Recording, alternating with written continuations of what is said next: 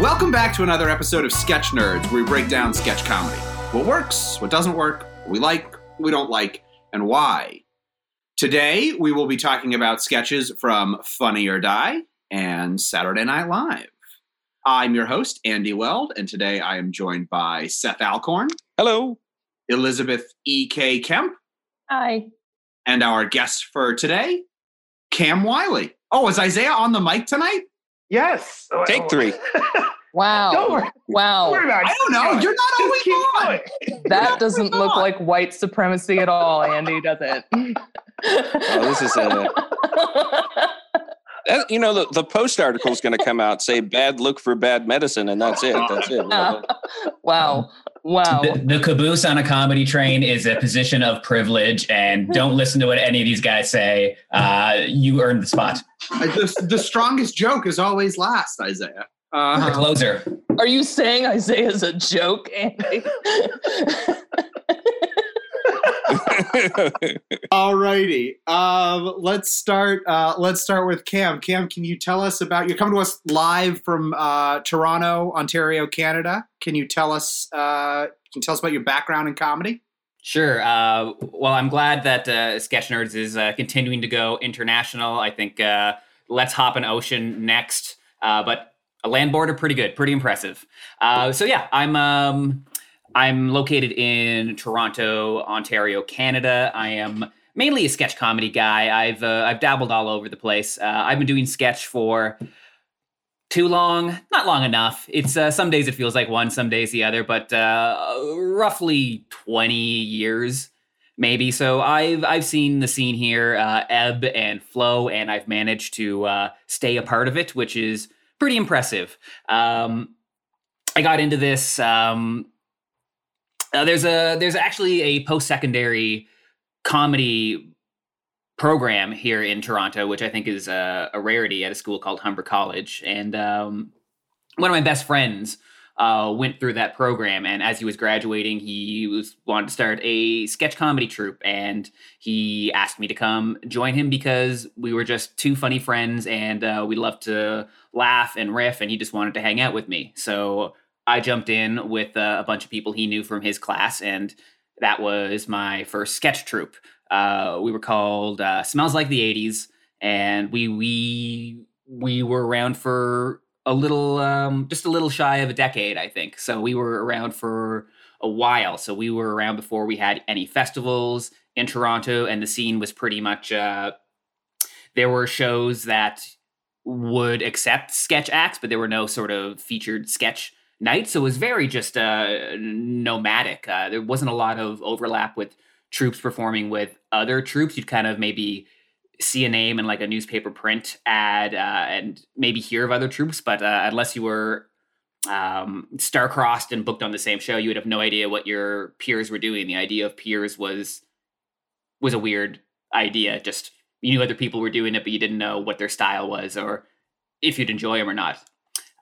So that's kind of where I slid into the scene. What would you describe as the style of Smells Like the 80s? Oh, well, we were just,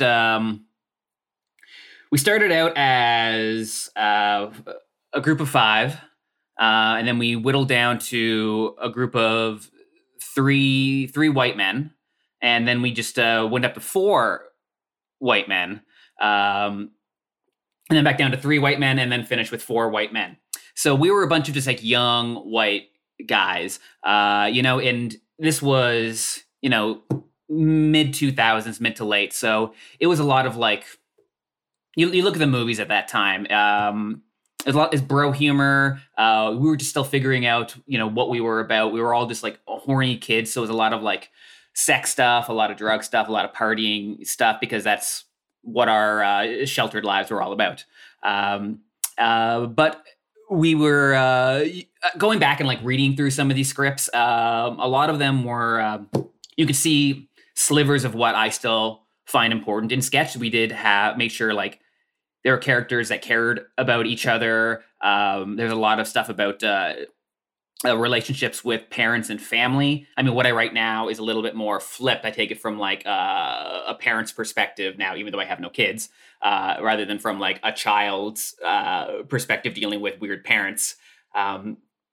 So we were just kind of figuring out what made us laugh, what was funny. And, it was interesting to see the evolution. As we went on, our sketches just got weirder and just bigger characters and kind of away from that sort of like bro-y stuff. So, at the end we had sketches with like, crazy sea captains hunting whales and, that kind of stuff. Oh, I've written a sea captain sketch or two in my time. Love the sea captain sketch. The ocean is full of fish and comedy. Yes. I think all white male comics get there eventually. Like you almost have to get that out of your system. The sea captain sketch. Yeah, it's going Ahab. That's what happens. Yeah. Okay, so smells like the 80s. What comes next? Yeah. Well, I ran with the same crew for so long. And when you hit that natural point where everyone kind of just wants to go do their own thing, that's a big challenge. I mean, a lot of people just kind of drop off after that.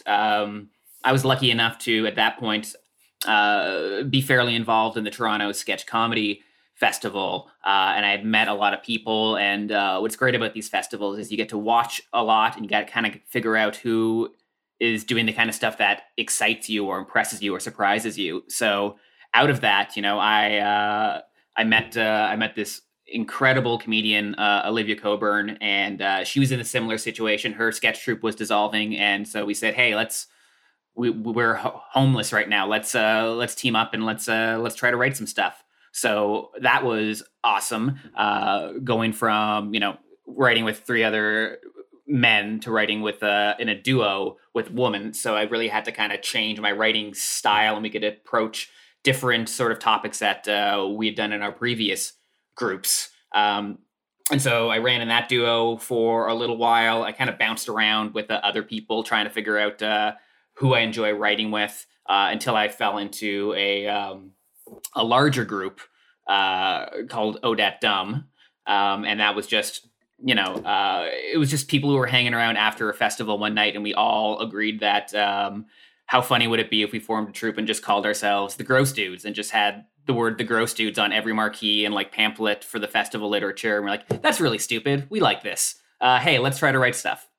And that's where I'm the most comfortable I don't know if comfortable is the right word, but I have the most fun as part of an ensemble. It's what I love most about sketch comedy as opposed to improv or stand-up. It's that group dynamic and bringing an idea into a group, watching it go through the group and coming out as something that nobody could have written on their own at the end, and something that is uniquely this group of like 5 or 6 people.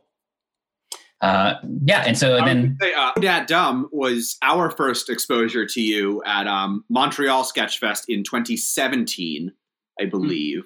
We played in the same block. How'd you find about Philly Sketch Fest? Did you know the people before you went, or was this kind of like a whim? You came across it online and applied?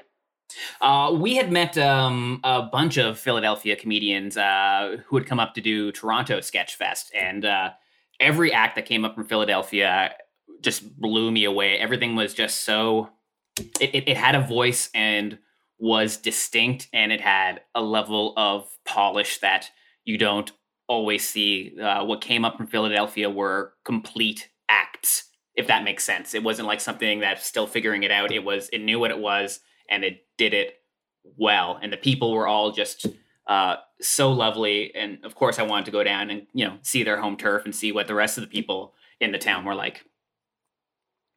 When you say complete acts, I think we're going to get to this eventually. The difference between sketch comedy in Canada and sketch comedy in America, it seems like you were shocked by the Philly group. Is there a difference between the two countries? Yes and no. I feel like Philadelphia is a bit of a sister city. We have a lot in common. In the same way that everyone in Canada comes to Toronto because they want to be in a place where they can break off and be big in the States, because this is the biggest market here, right next to a huge market, the United States. Philly is kind of like that, but like it's close to New York, but it's not New York. And people are like honing their skills there, getting ready for that next step. Does that make sense to you? Definitely does. So it's like a hunger kind of thing of like people who are like trying to, better themselves for the next step. Is that what you see it as, or something? Yeah, I think that's half of it. And the other half is there's time for acts to develop.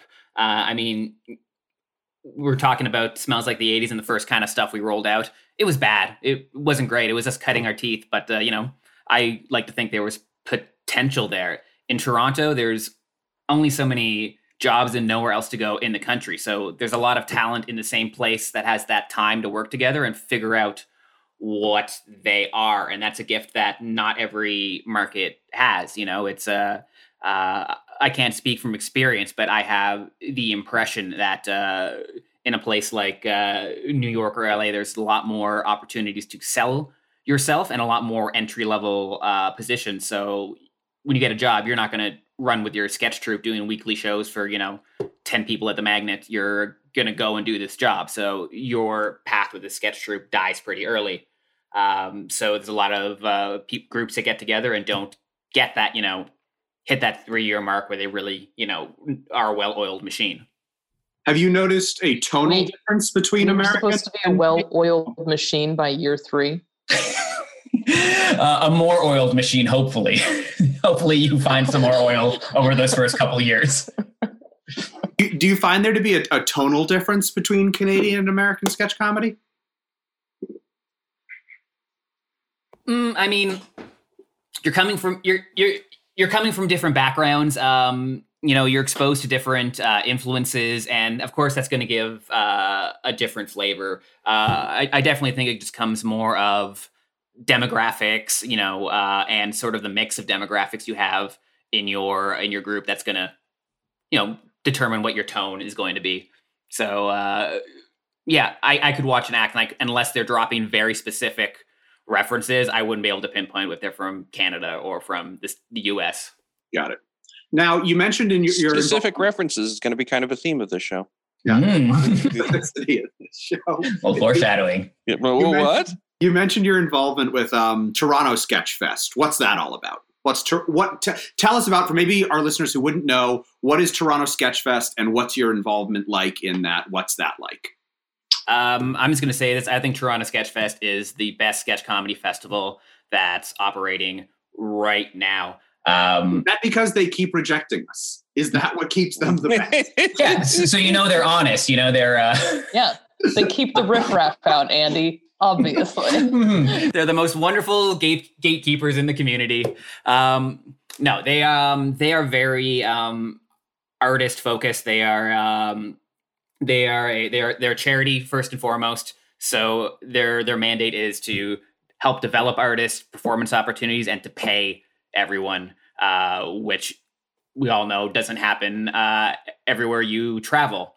It was founded, what are we, like in year 15 of the Toronto Sketch Comedy Festival. The founders were in a sketch troupe called Boiled Wieners. They went down and did Chicago and were just kind of blown away by this organization and troops getting to cross-pollinate. And they said, we got to come back to Canada and start something. And it started very humbly. It's in the back room of a bar over 2 nights, and 6 troops were booked in year 1, and then I came on in year 2 as a volunteer for the festival because I wanted to find out what it was all about. And then year 3, I was performing with Smells Like the 80s, and they're so focused and they're such great leaders and business people, and they've just been able to grow this into a much larger thing where, we can afford to bring in a bunch of amazing headliners to kind of give that clout to the festival. And, we can bring in, 6 troops from the States and pay them, so that they're not losing all their money to perform 2 shows in Toronto. It's an incredible festival. I worked with them for a couple years, doing programming, kind of being their artist liaison on site. That was a wonderful experience. And now I'm just, a friend of the festival. I'm lucky enough to have been accepted, every year since year 3. And they've been giving me amazing opportunities to do, some solo Cam Wiley shows and putting me in big old venues and letting me really flex my muscles and, punch above my weight and rise to the occasion. That's awesome. And I have to say, I've seen some of your solo things before, but Isaiah and I were talking about this the other day. Your sketch about struggling to not eat your saxophone, one of my favorites. A very, very funny sketch. What was the premise of that one entirely? What was the? It was. It was based off just like a dumb tweet. I love Twitter for writing and just putting dumb one idea premises out in the world, and then like scrolling through my feed later and being like, okay, what's bulky enough to hold more than one joke? And I think the tweet was like, the hardest thing about playing a trumpet must be putting it to your lips and not being able to eat it.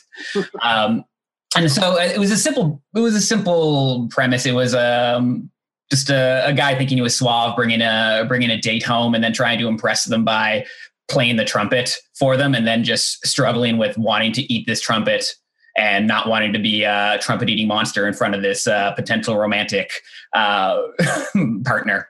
And are you a trumpet player? Do you?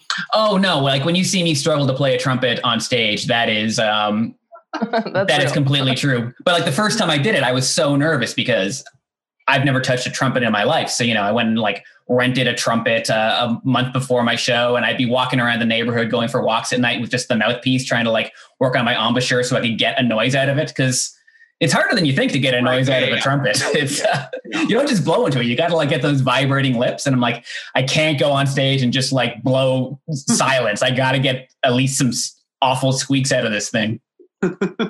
So I now want to know what neighborhood you live in that like you can walk around with a piece of a trumpet in your mouth and just everyone's just like, oh hey Cam, what's going on? It's the Roncesvalles trumpet man. He's harmless. I think that's a Hey Cameron situation. That's a Hey Cameron situation. Yeah, were you practicing as Cam or as professional man Cameron Wiley? I think in that I make a bit of a difference when I'm on stage being like a lunatic. I'm Cam Wiley, but in my real life, when I'm a functioning adult who's very good at living and has a career, I'm Cameron Wiley. So I think in that moment, I'm Cameron Wiley because I'm practicing and doing a responsible thing for my art. If I was just doing it for fun, then that's a Cam Wiley thing.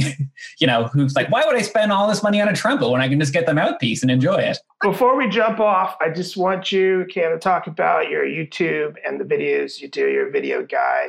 You're always putting up video content, and it's good. It's really good. So talk about the recent stuff you did this past year. Yeah, well, my career is I work in like commercial production. I do post-production. I'm a director. When I laid into a career, all I wanted to do was make my own comedy TV show. So I wanted to learn the skills so I could just make my own stuff.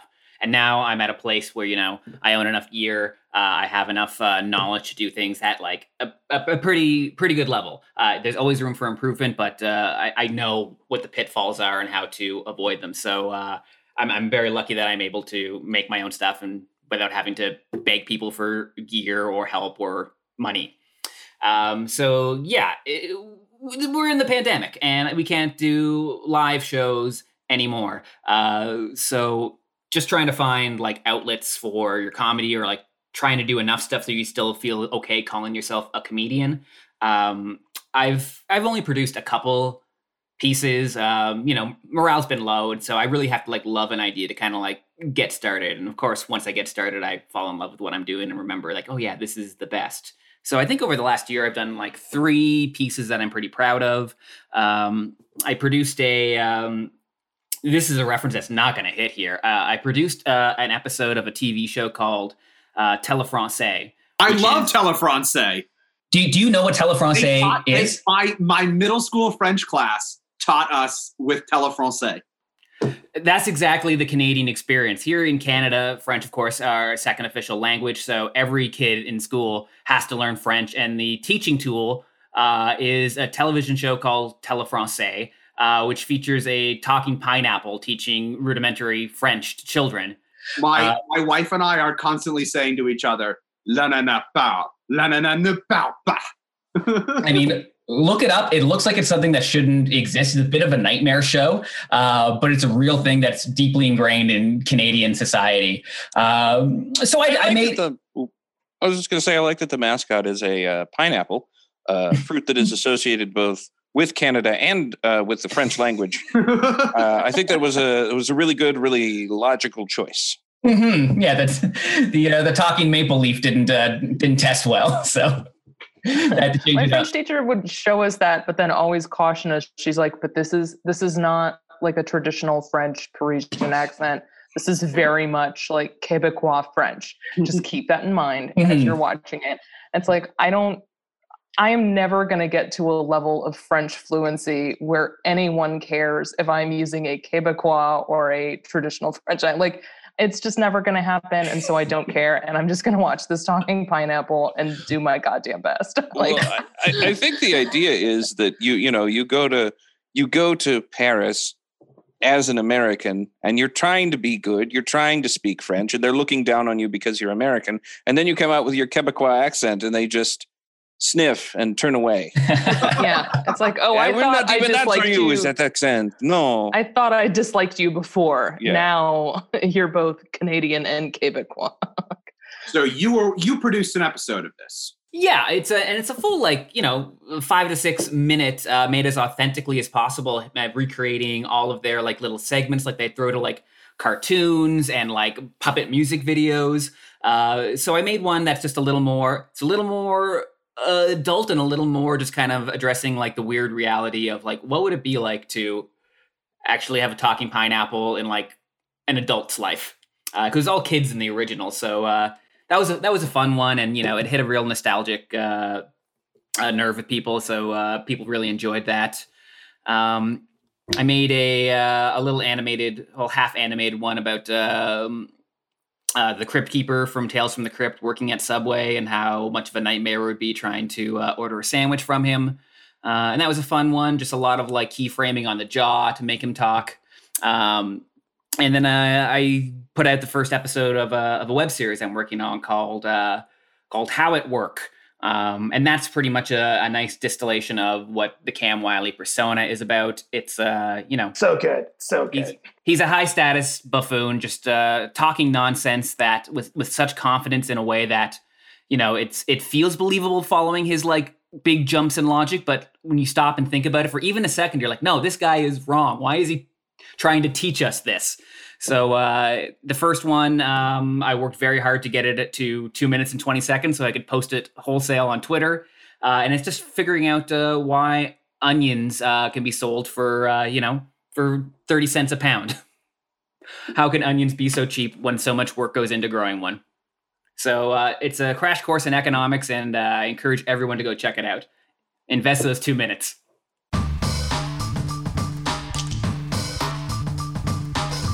All right, well, let's get into our sketches for today. We're going to start with Gungan style, open parenthesis, Gangnam style parody, close parenthesis.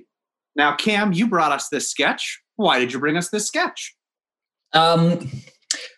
When I started thinking about what sketch I wanted to bring today, I kind of wanted to go back and figure out stuff that influenced me. And there was one recurring theme that I kept noticing in the 3 I was debating sending. And I think this one, I'll talk about it after, what that theme was, but this one kind of hit it the best. And I think this was more of an influence on me than I realized at the time. So this is one that's lived in my mind for a while. And I just wanted to share it again because I think it's phenomenal. Great. Well, here's a clip.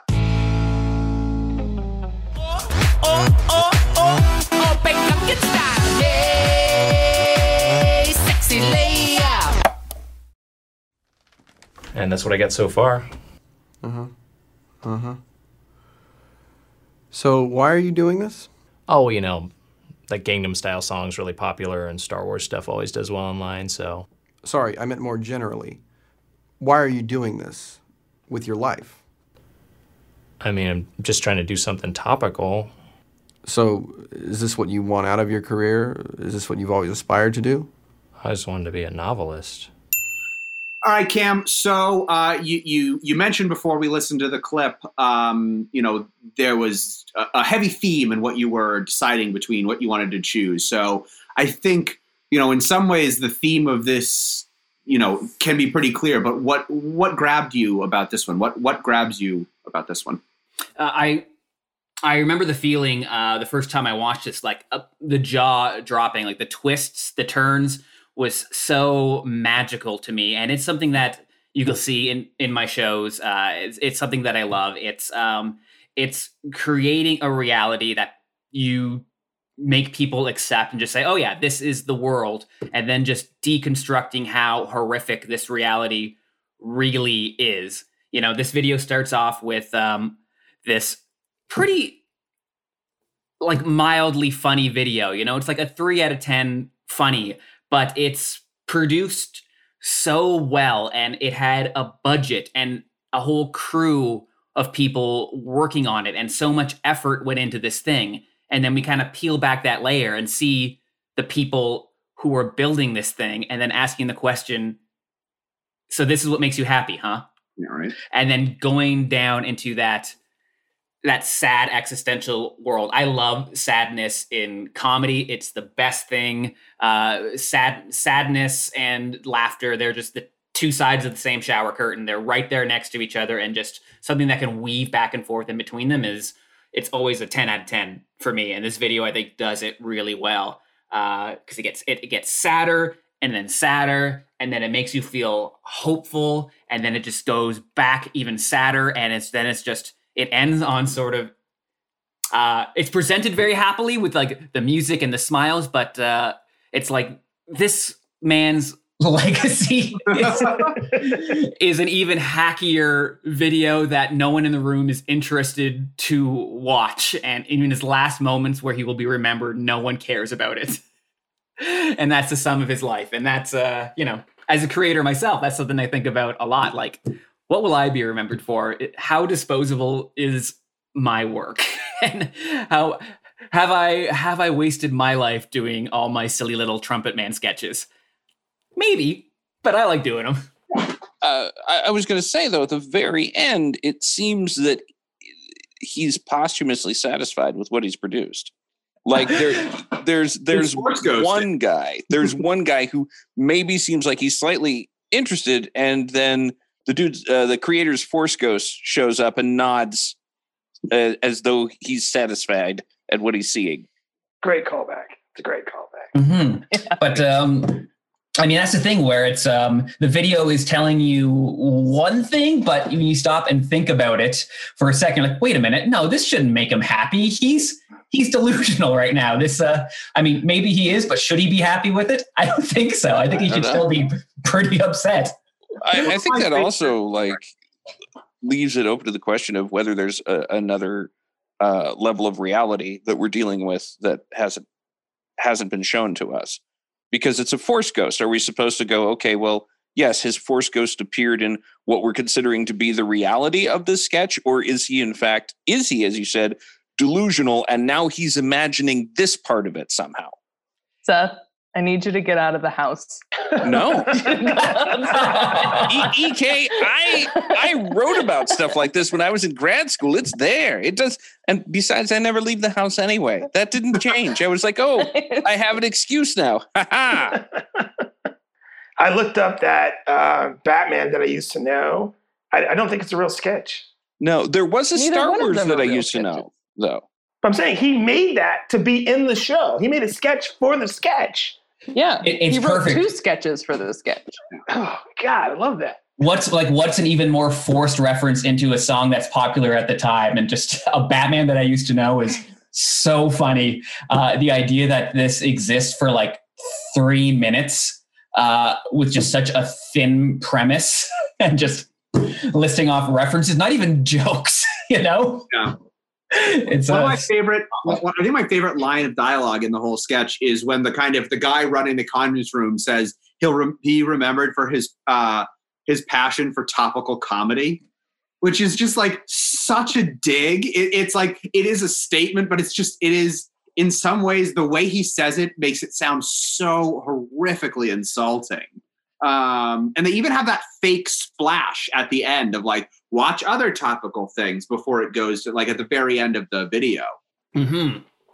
That's something I really respect too. If you slow it down, there are more extra jokes baked into this screen. And if you look over at Plugging My Work Again, How It Work, you got to hit pause along the way. Every time you see a screen, there's something in there trying to imply more about the world that this exists in. And so I love when a video does that, when they just use little tools like that to do a bit of world building. So I want to ask you, I mean, are you even set it up in the email that you sent us, sending us this sketch? You like, your first note is that it takes 50 seconds to get to what's happening, or to get to the actual game of the sketch. How, like, when you're writing something, how do you approach like how long you can kind of sandbag the audience in a way, or set them up before you actually get to the joke or get to the game? Because, there's some schools of thought, like, like if you take like a UCB approach to this is like so late in the sketch to talk about anything funny. Mm-hmm. So like when you're writing, how are you thinking about that? It's, I respect the hell out of this video for doing it. One of my favorite things is when I would show people this video, I said, this is amazing, you have to watch it. And then just this look of like disdain for the first 50 seconds, like, why are you making me watch this garbage? But that just is what makes it, you're building that tension and that emotion. So when it flips, there's just a much bigger release. And that's deadly to do on video because it's so easy just to like click away or click next. When you're doing a live show, you have a little more leeway because, an audience is often in a theater where they're in a comfortable seat, so they can kind of just zone out if they want. No harm, no foul. But also there's just more of a presence. People want to watch when you're set up for a show. So even if it's slow, you have more time, you can be a little more patient, but it's all about building the correct emotion and the tension necessary for the turn and getting the result you want from the turn. What do you need to set up to make that moment impactful? And, if you can do that in 20 seconds, you're golden. If it takes a little longer, then that's okay as well. And if you need to do 2 minutes of bullshit so that your turn is incredible and out there and it's such a release, then you take those 2 minutes, and because no one's going to remember those 2 minutes. They're going to remember that moment when they were just like, their jaw hit the ground, like, oh, this is what it's about. That's what they're going to remember from the show. So, the more you perform, the more your sketch IQ builds, the more you understand what that time needs to be. But there's no rules. It's whatever serves that emotional moment the best. Yeah, I think that makes a lot of sense to me. And I mentioned it before, and kind of, question for anyone, but like, they're kind of, there is this through element of mocking topical comedy, but like, what is, especially as sketch comedians who aren't on Saturday Night Live being a weekly show, like, what is the role of topical topics, in sketch comedy? Is it like, I know it's something that we, like Bad Medicine, generally tries to avoid. Certainly in the last 4 years, the topical zeitgeist changed so often. Like what was newsworthy changed so quickly that it was really hard. So I don't know, what is the role of topicality in comedy, or in sketch comedy probably? Right. I mean, I write topical jokes, but they go on my Twitter and they're disposable. It's when I want to say something about what's going on. I get it out in the world in a place where people can see it. It's out of me. Perfect. I can move on. I look at it in a similar fashion to you, Andy. I try to avoid it for shelf life reasons. If there's something that I love, I don't want it to have to go away. One of my favorite sketches of all time is it's a sketch following 3 hench people who work for Carmen Sandiego, and just kind of breaking down the reality of what does it mean to steal the Eiffel Tower? What would that look like? Carmen Sandiego asked me to steal the Grand Canyon. How do I steal a hole? I just left a bigger hole when I took it out. But even something like that, like we performed that for like 5 or 6 years, and you could tell like there was an audience when we first started who knew Carmen Sandiego from the classic video game. And then there was a group after that who knew Carmen Sandiego from the kids game show. And then there came a generation who had no idea who Carmen Sandiego was. And then, the longer that went on, the less people understood the world of Carmen Sandiego. So that had to go on the shelf. And I miss it dearly because it was real silly and sweet. There's a Netflix show now. But you can't bring it back because she's not the villain in that. She's the good guy. Oh. Mm-hmm. Yeah. So she doesn't actually steal monuments. I mean, Seth, is someone who teaches important lessons about geography ever really a villain? I'm going to say yes because of the Sudetenland, and I'm going to leave it at that. Right. But there is room for topical humor, though. There definitely is. It all comes down to like what do you want to say as an artist? What is important to you? And if you want to talk about what's going on now and you have something to say, then you say it. And it doesn't matter if it's like doesn't make sense in a year. You want to get a message out into the world right now. So you attack what's important to you. And I don't know if it's I think it definitely is something with my privilege, I can afford to just kind of be silly and have silly sketches kind of just follow me around. But you say what's important to you and your art reflects who you are. Do you actually think this is a topical sketch, though? I think it's parodying topical sketches. Well, when did it come out? Oh, I didn't think it was a topical sketch at all. 2011. Well, okay. Yeah, topical insofar as at that time, this was a popular song and Star Wars is popular. So let's just mash up these two popular things together. People were doing that. A lot of people were doing that. No, but I mean, the structure of the sketch, like those you could swap out the Gangnam Style parody and the other song. Like those could be any elements. Like the real meat of the sketch is that crisis in the middle where it's just like, have I just been completely wasting my life doing this? What I was getting at though was that the crisis is about making, or at least in some ways is about his life being reduced to making topical comedy. And like that's where I guess maybe I'm projecting my own comedy crisis onto it, where I'm just like, every time my mom is just like, how's your little skit group going? I'm just like, am I wasting my life? Like, I own a house. I have a retirement plan. What am I doing? What am I doing with my time? I feel like responding to her mom, I'm a lawyer, might put that down. I have to say that every other day. I'm just like, I have 2 graduate degrees. I have not wasted my life, Mom, just because I'm in a little skit group. But this is incredible. Like here we are a decade later after this sketch came out, more or less, I think, and it's still relevant. It's an evergreen sort of concept. Like, is an artist's life wasted? That's a huge question. Yeah. And I'm sure they weren't thinking about that when they made it, but they just knew it was funny to question, they're sitting around at Funny or Die making videos that they probably think are garbage. And they're like, let's write something about that, how we feel. Should we maybe at this point all just like listen to the Talking Heads once in a lifetime and just sort of just try to use that to get okay with ourselves? Is that a good place to go? Is this sketch inside baseball? Is this a sketch for sketch comedians? Absolutely, it is a sketch that appeals to artists, but I think it's broad enough that people can understand the message and apply it to their own life. But it definitely appeals to comedy writers because it's a little inside, but it's specific, but it's accessible, which is the sweet spot for a sketch. I would agree, and I think I watched this with my wife, and she has done some comedy stuff, but not a big thing for her. And for her, it was like a reflection on, she was talked about afterwards, just the work that she does. And like, she works for the federal government doing grants. Like, she does an important job, but she still was sitting there thinking like, is this, it just causes you to think and reflect, which I think is a sign of really good comedy. And not all comedy has to cause you to think and reflect. You should just be able to just laugh at some things, but your comedy has never made me think. Really great. What'd you say? Shots fired. Shots fired. I missed it, and perhaps I'm glad I did. Yes, you are. You can. Don't worry, Andy. Your comedy has never made me think. That's because we never got to perform dildos, dildos, dildos. Yeah, well, that's true. It is my most thinkery sketch, and it's intentionally titled Dildos, Dildos. I'm joking, Andy. I'm joking. Yeah.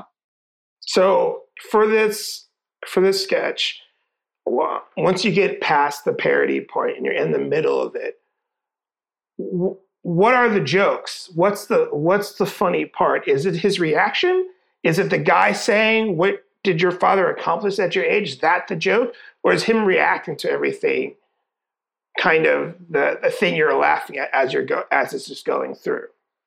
It's that's a great question, because it's the turn going from that confidence of like, I'm proud of this dumb thing I made, into exposing that reality and kind of seeing like these additional layers of like sadness and weight put on them.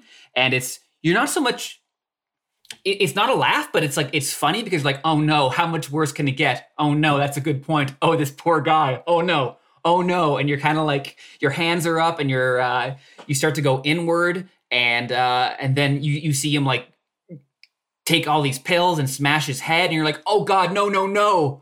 And then it's that emotional journey. Then there's the release when you go back into the room with him and his boss.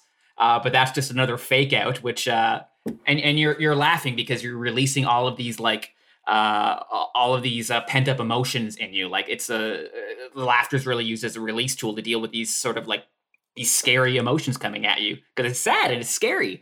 But it's a fun journey, and it's still safe somehow.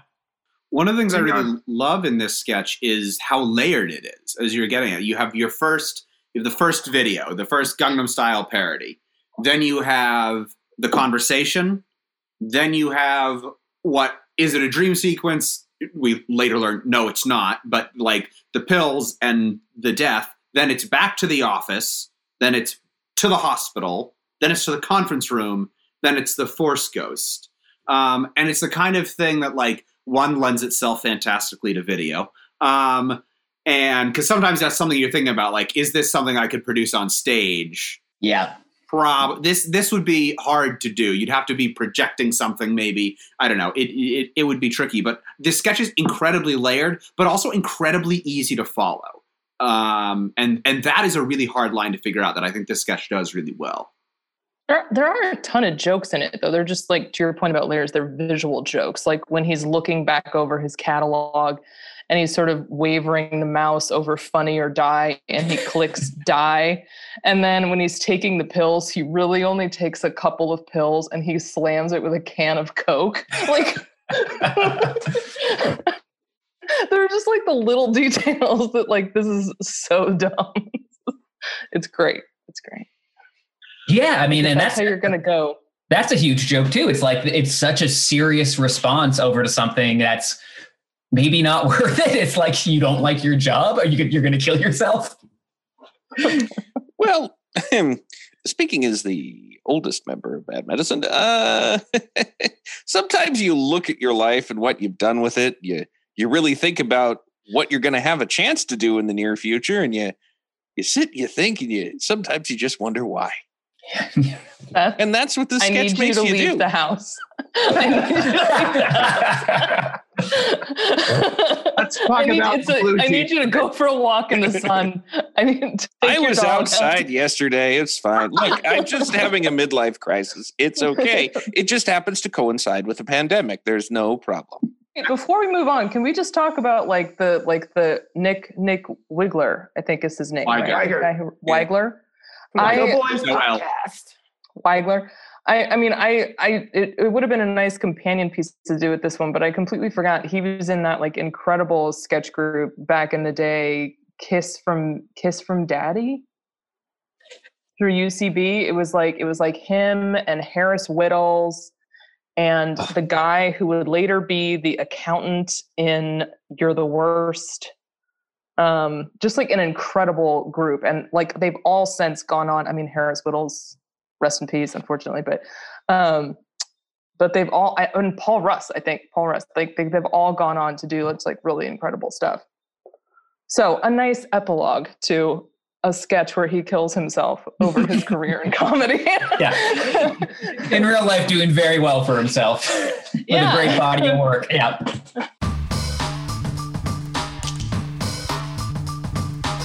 First times can be awkward for everything, including comedy. So why not look back at a comedy writer's first attempt at making an audience laugh? From Philly Sketchfest, have a listen to My First Sketch, the podcast introducing you to sketch comedians from around the world, starting with their first sketch. Hosted by me, Josh Hyam, we'll explore how a writer got started, what shaped their sense of humor, and where they go from here. Check out My First Sketch at myfirstsketch.com or wherever you get your podcasts.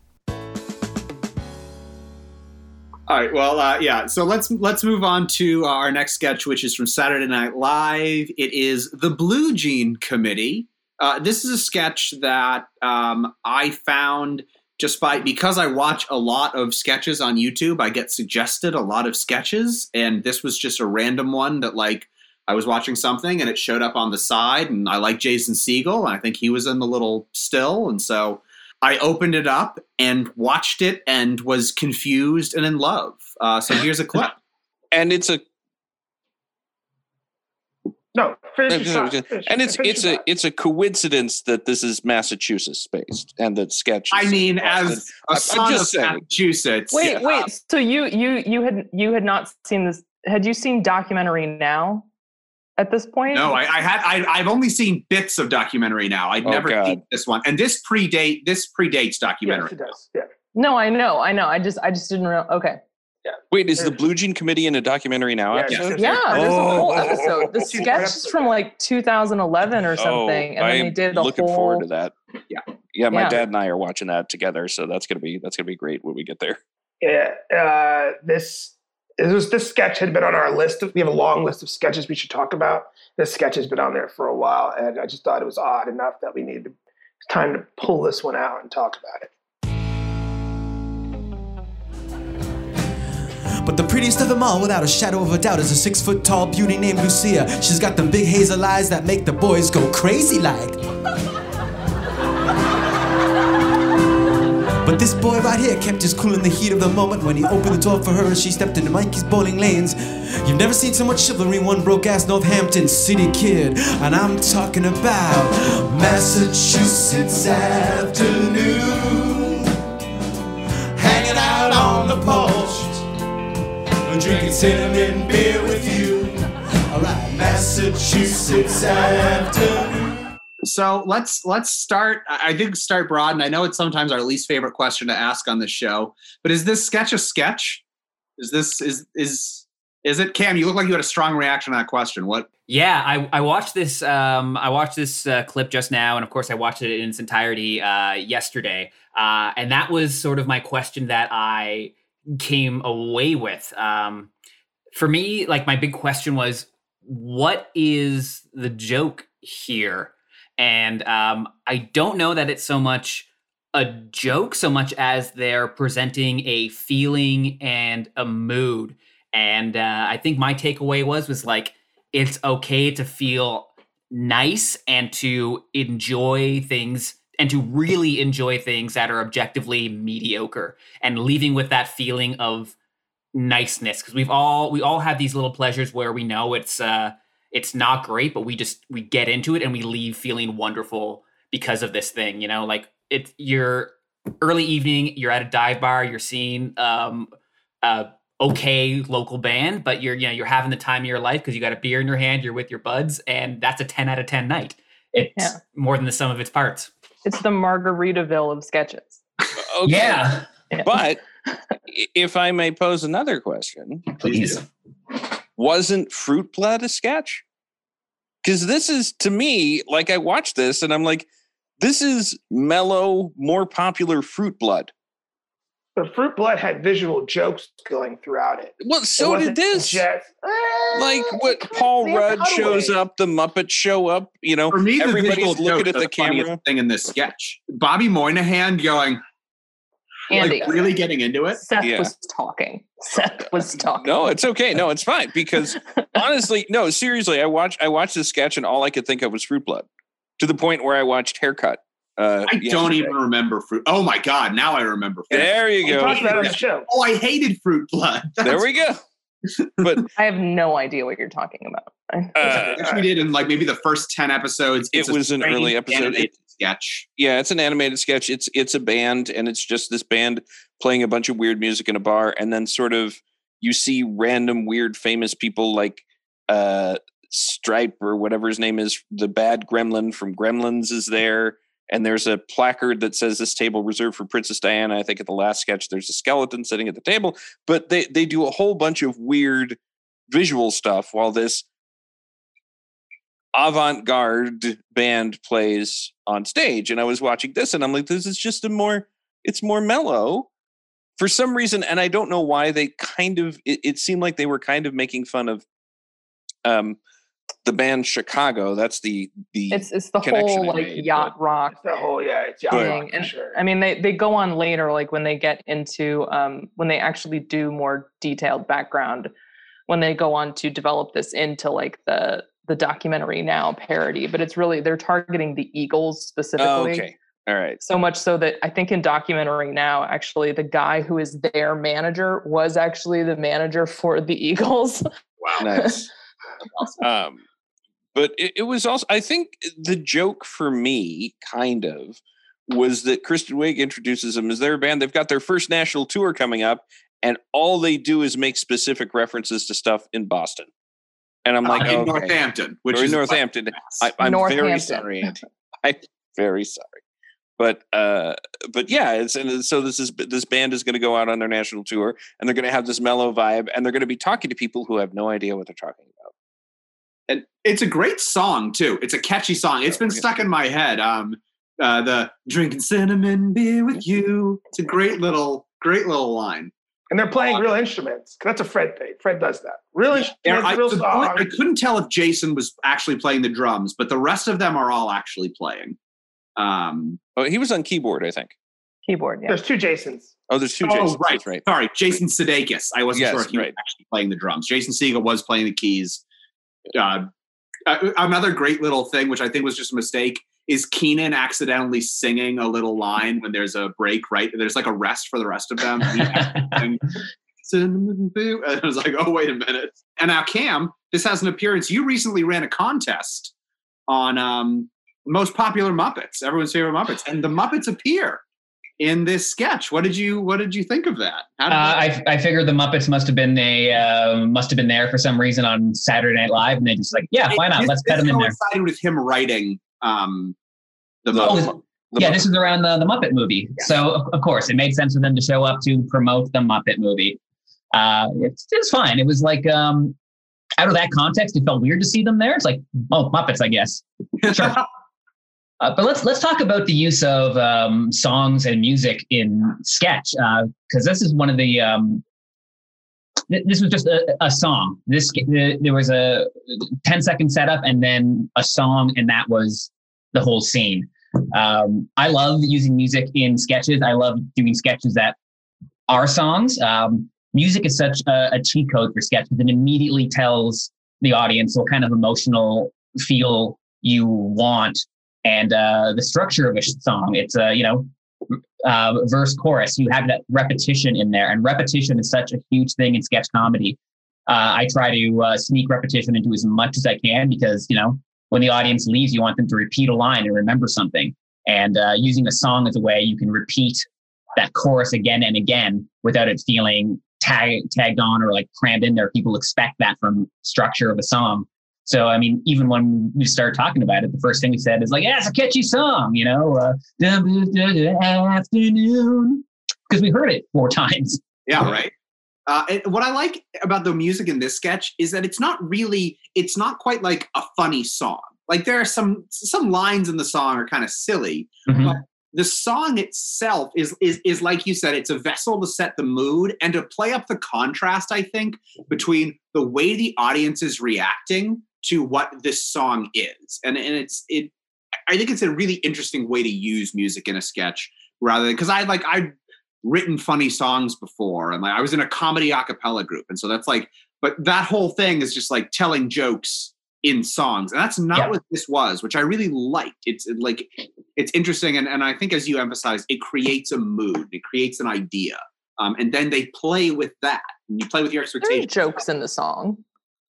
Yeah, there are jokes in the song, but it's not like you're like waiting to hear what's the next line in this song as a joke. It's kind of like some of these specific references, but I wouldn't call this a funny song. Yeah, I mean, it's not like a Weird Al song, parody or original. Now, show documentary now, when they did the 2-part episode, they did make an album. It's on Spotify. You can listen. I was listening to it before we actually. Yeah. I think those songs have more jokes in them, where it's a song, it's a parody of that style from that era, but the lyrics are funny in some way, or telling a story, or trying to do something where it should make you giggle as you listen to it. So definitely go on. We'll put a link in the podcast notes, but definitely check it out. You didn't think the song was funny at all? Like the reference to like the 6-foot-tall lady with the Northampton legs? Like, the gifted lyricist parts where they break and they talk and then they start singing, that to me was funny. The cutaways to the different people reacting, Andy holding milk and drinking it, like stuff like that to me made me laugh more than the song itself. So the song jokes were little jokes, and everything else was the spikes for me. And so it was harder for me to be like, all right, let me hear what they're saying. I was more like looking for the next joke than I was listening for the lyrics. Yeah, it's like when you break down a sketch, like I'm talking mostly for my work, every scene usually has like 2 to 4 big jokes, big moments, and then you just hang all these little jokes off them as connective tissue. Like the jokes in this scene all felt like those sort of like connective jokes, like adding more flavor, more depth.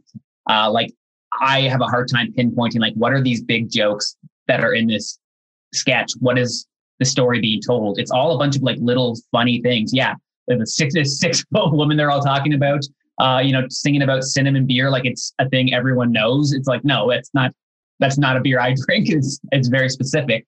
Hanging out at my place, writing love letters to you. Yeah, it's everything is like pleasant and charming, and I had a smile on my face throughout the whole thing. You're seeing other people enjoying music. That's a great feeling, but I still struggle to say like what are they trying to say with this? But was it, and this is probably background research we should have done as we're talking about it now, but like it seems like it's a sketch that may have been a function of like its context in the broader show and in the lineup. So I mean, is it a sketch that was ever really meant at that juncture to stand on its own? I don't know. I mean, this sketch in a live show, it couldn't be a closer. I mean, maybe it could, depending on what you want the show to be like, but it's definitely got a place in like as kind of like a palate cleanse in the middle of the show. If you just do something like really dark and you want to like get the audience feeling good, this definitely would make an audience feel great. They'd get into the song and they're ready for what's next. I think you also have the possibility, if you wanted to, of making this kind of a runner where you start with this and then you track the career of the Blue Jean Committee over the course of the show. Oh, you mean like they did in Documentary Now? So? Yes, I'm assuming that's what they did in Documentary. But like if you broke this up into a few sketches, you'd have this at the beginning. You'd have another one where you see they're having problems. You'd have the breakup sketch, and then you'd have the reunion sketch at the end, where they come back to playing. It sounds like you're writing additional scenes that have the jokes in them. Yeah. Whereas this is like sort of like a jokeless scene that just introduces the concept of these characters, laying the base for future. Yeah, story. I mean, and that's now I since I know that they're Documentary Now, but that's like it felt that way to me. And again, like I hate to keep doing this, but to go back to Fruit Blood, there are 7 different Fruit Blood sketches, and the payoff doesn't come till the last one. Like sucks. No, no. Fruit Blood is hard to compare because it's an animation, and every character is drawn. The whole thing is such a visual heavy joke laden sketch that even though the music is great and the music is funny, there's so much stuff happening visually, where I think this sketch is very Portlandia in a sense, where it's almost like a vibe in a sense. And that's the sketch. That's the joke, is this vibe where maybe in the pitch room, they're like these guys, like you said, EK, like they're going on tour and they're they're clearly setting themselves up for failure because their whole gimmick is local, and now they're going on a national tour. That could have been it, but I think the vibe is really the joke. Being able to join nice things is okay. And now, this is obviously a very subjective question, but kind of after we've talked through all this, is this a good sketch? I'm it's subjective, but I'm curious about if people think this is a good sketch or not. Well, I came away from it with a pleasant feeling. The minute you said there were Documentary Now episodes, I got excited, and I just bought the music. So, I mean, is it good? I don't know. Is it effective? Yes. Okay. You just spent money and gave it to them. So that's an effective sketch in my mind. Yeah. I don't know. I think it totally depends on what is it totally clear and effective as a standalone timeless sketch? Probably not. But I think if it's in the context of like closing out a show where Jason Segel was hosting and it was to plug the Muppets movie, and there was like a Paul Rudd reference earlier from like, what's the movie they were in together? I Love You, Man. I Love You, Man.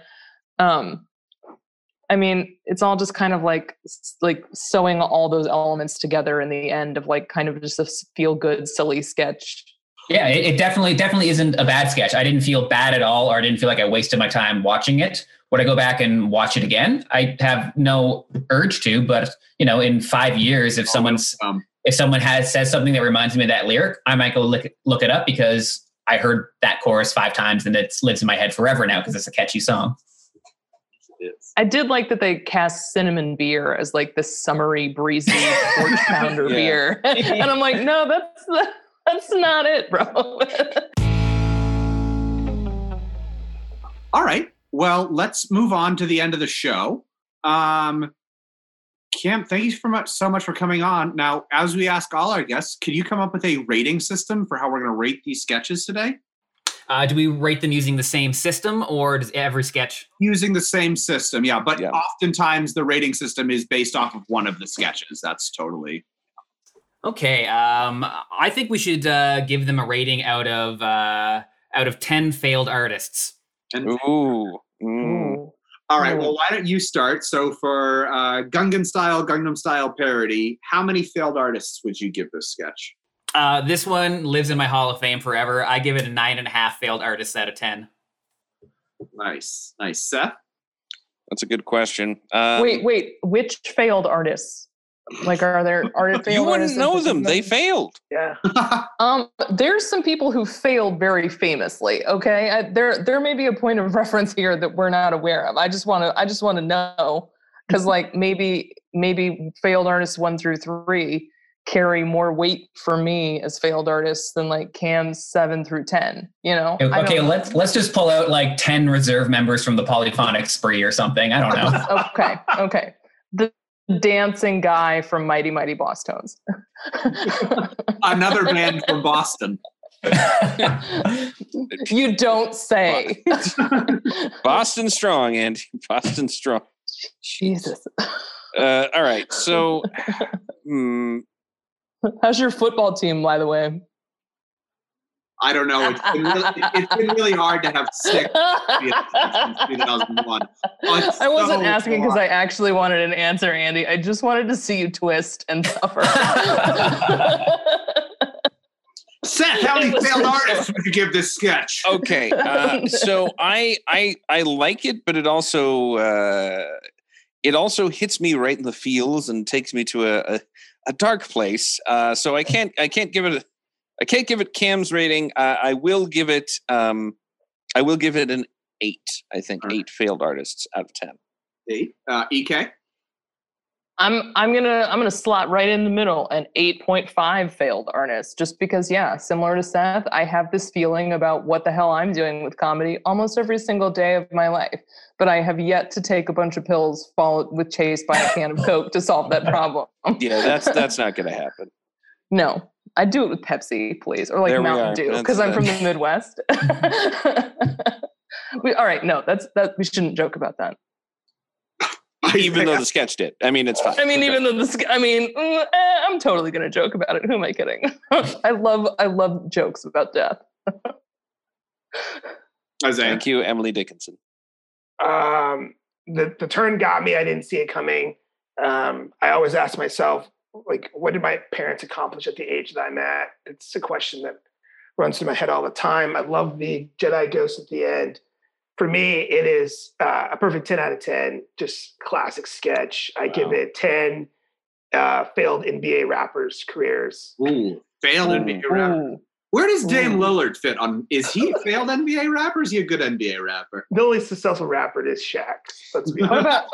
I was going to say Shaq is kind of the go-to example. Here's what I don't understand about Shaq's rap career. He put out one album, and then the next album he put out was the best of Shaq. Like,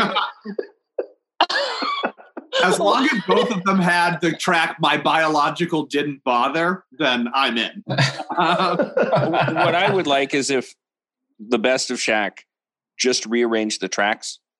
Or it just cut 2 or 3 that they were like, in hindsight, like, nah, that wasn't Shaq's best work. We're just going to re-release 8 of the 10 tracks.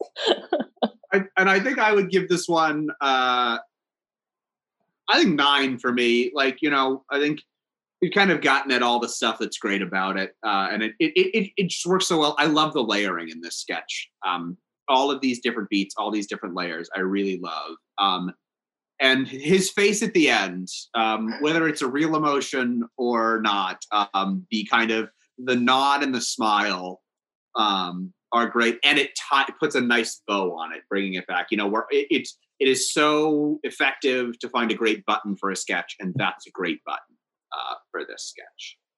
And now I will give the joke. He owned a house. Did he own a house? He did own a house. I will give that joke like 13 out of 10. 14. This is so good. This is so good. Now you use the past tense there. And then for the Blue Jean Committee, I think we talked about this sketch. This sketch made me cackle the first time I saw it because it was just so different, because I feel like I'm watching so many sketches that are all about escalation and getting bigger. And, when we're teaching, that's what we're teaching. When I'm writing, that's often what I'm thinking about when I'm writing. And this just took a totally different tact. And I really love that. I'm going to give this one an 8 out of 10. 8 out of 10 failed artists. Isaiah? I was not a fan of the sketch the first time I saw it. I had to watch it a couple times to really get into it. I still think the biggest joke for me is the cut to Paul Rudd, which I don't think it's something that's written in the script. So it's. I think those are all scripted. I think Paul Rudd's not just going to be sitting there randomly on stage with a glass of milk in a wig. So they probably says cut to someone, and they say, "All right, you're going to be number 2," but like no one was sitting down and say, "Hey, call Paul Rudd. We need to cut to him." He was already on the show. We've established this. So for me, I give it like a 6 out of 10 failed Dancing with the Stars losers. Okay. Ooh, wait, including Tucker Carlson? He was on there? Yeah. No, especially I think we could safely exclude Tucker Carlson from everything. Okay. EK?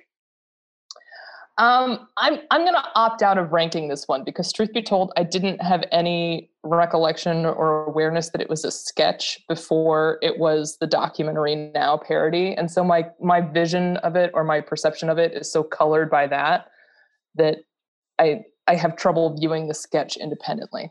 Fair enough. Seth? I'm gonna go ahead and give this one 7. 7 out of 10 as a sketch. I think the music goes somewhere else. And again, I am excited to watch the Documentary Now episodes, but I need to stress that 2 of those failed artists, one of them is Corey Feldman as a rapper. And that's right. And the other one is William McGonagall, a famously bad Scots poet. That's my first thought when I think failed artists is William McGonagall. Wow. Look him up. He's terrible. Old Billy. It's the literary equivalent of smell this. Yeah, it really is. It absolutely is. All right. And Cam, what did you think? I think this sketch started at a 7 and immediately just plateaued all the way to the end at that 7. So I'm going to give it a 7 out of 10 failed artists. It's It's nothing groundbreaking, nothing overly memorable, but it's harmless. It's fine, and I was smiling the whole time. So it's a okay way to spend 5 minutes. 7 out of 10 failed artists, and I just want to say right now I'm looking at 0 failed artists. So great ranking on Sketch Nerds right now. Mama, I made it. You don't know me. All right. Well, that brings us to the end of the show. Wait. Can we just point out for a second how Cam in particular managed to keep this particular episode very the discussion was very high value and substantive, and sometimes it doesn't go that way. So we appreciate it, is what we're saying. Yeah. I guess you'll have to just lay some fart sound effects over every time I speak in post, just to really dumb it down. And it's the sad trombone sound effect. Yeah. If you want jokes, come see a Cam Wiley show. I'm here to talk sketch. Well, it's you didn't pay me to be funny. I volunteered to come on and have an academic conversation. You want the goods, you cough up the money. That's right. Yes. Know your worth. Yeah. All right. Well, Kim, where can our listeners find you out in the world? Where, if they want to come find your comedy, what's the best place to do that? Check me out at Cameron Wiley on Twitter, and go find me on YouTube. If you go into your favorite search engine and hit Cameron plus Wiley plus YouTube, I'm sure I pop up in the first 10 results. It's me. It's a real estate agent in New York, and it's a Scottish child who collects monster cards. We're the only Cameron Wileys out there putting out content. But who comes first, the real estate agent or the child or you? No, I have the best SEO out there. Okay. So you have to dig a bit to find a little Scottish boy, but he's out there. All right, well, thank you for joining us for another episode of Sketch Nerds. Thank you very much to our guest, Cam Wiley. We had a great time having you on. Look forward to seeing you in person sometime soon. For Seth Alcorn, Elizabeth E.K. Kemp, and Isaiah Hedden, I'm Andy Weld. Thank you for listening to Sketch Nerds. This episode was produced by Isaiah Hedden and recorded in Washington, D.C. The closing music tracks were provided by SoundtrackForEverything.com. All clips in this podcast were used in compliance with the U.S. Copyrights Act Fair Use Exemption for criticism and commentary. The Sketch Nerds podcast is brought to you by the sketch comedy group Bad Medicine, DC's best sketch comedy about the worst of humanity. For showtimes, videos, and funny t-shirts, please visit badmedicinecomedy.com.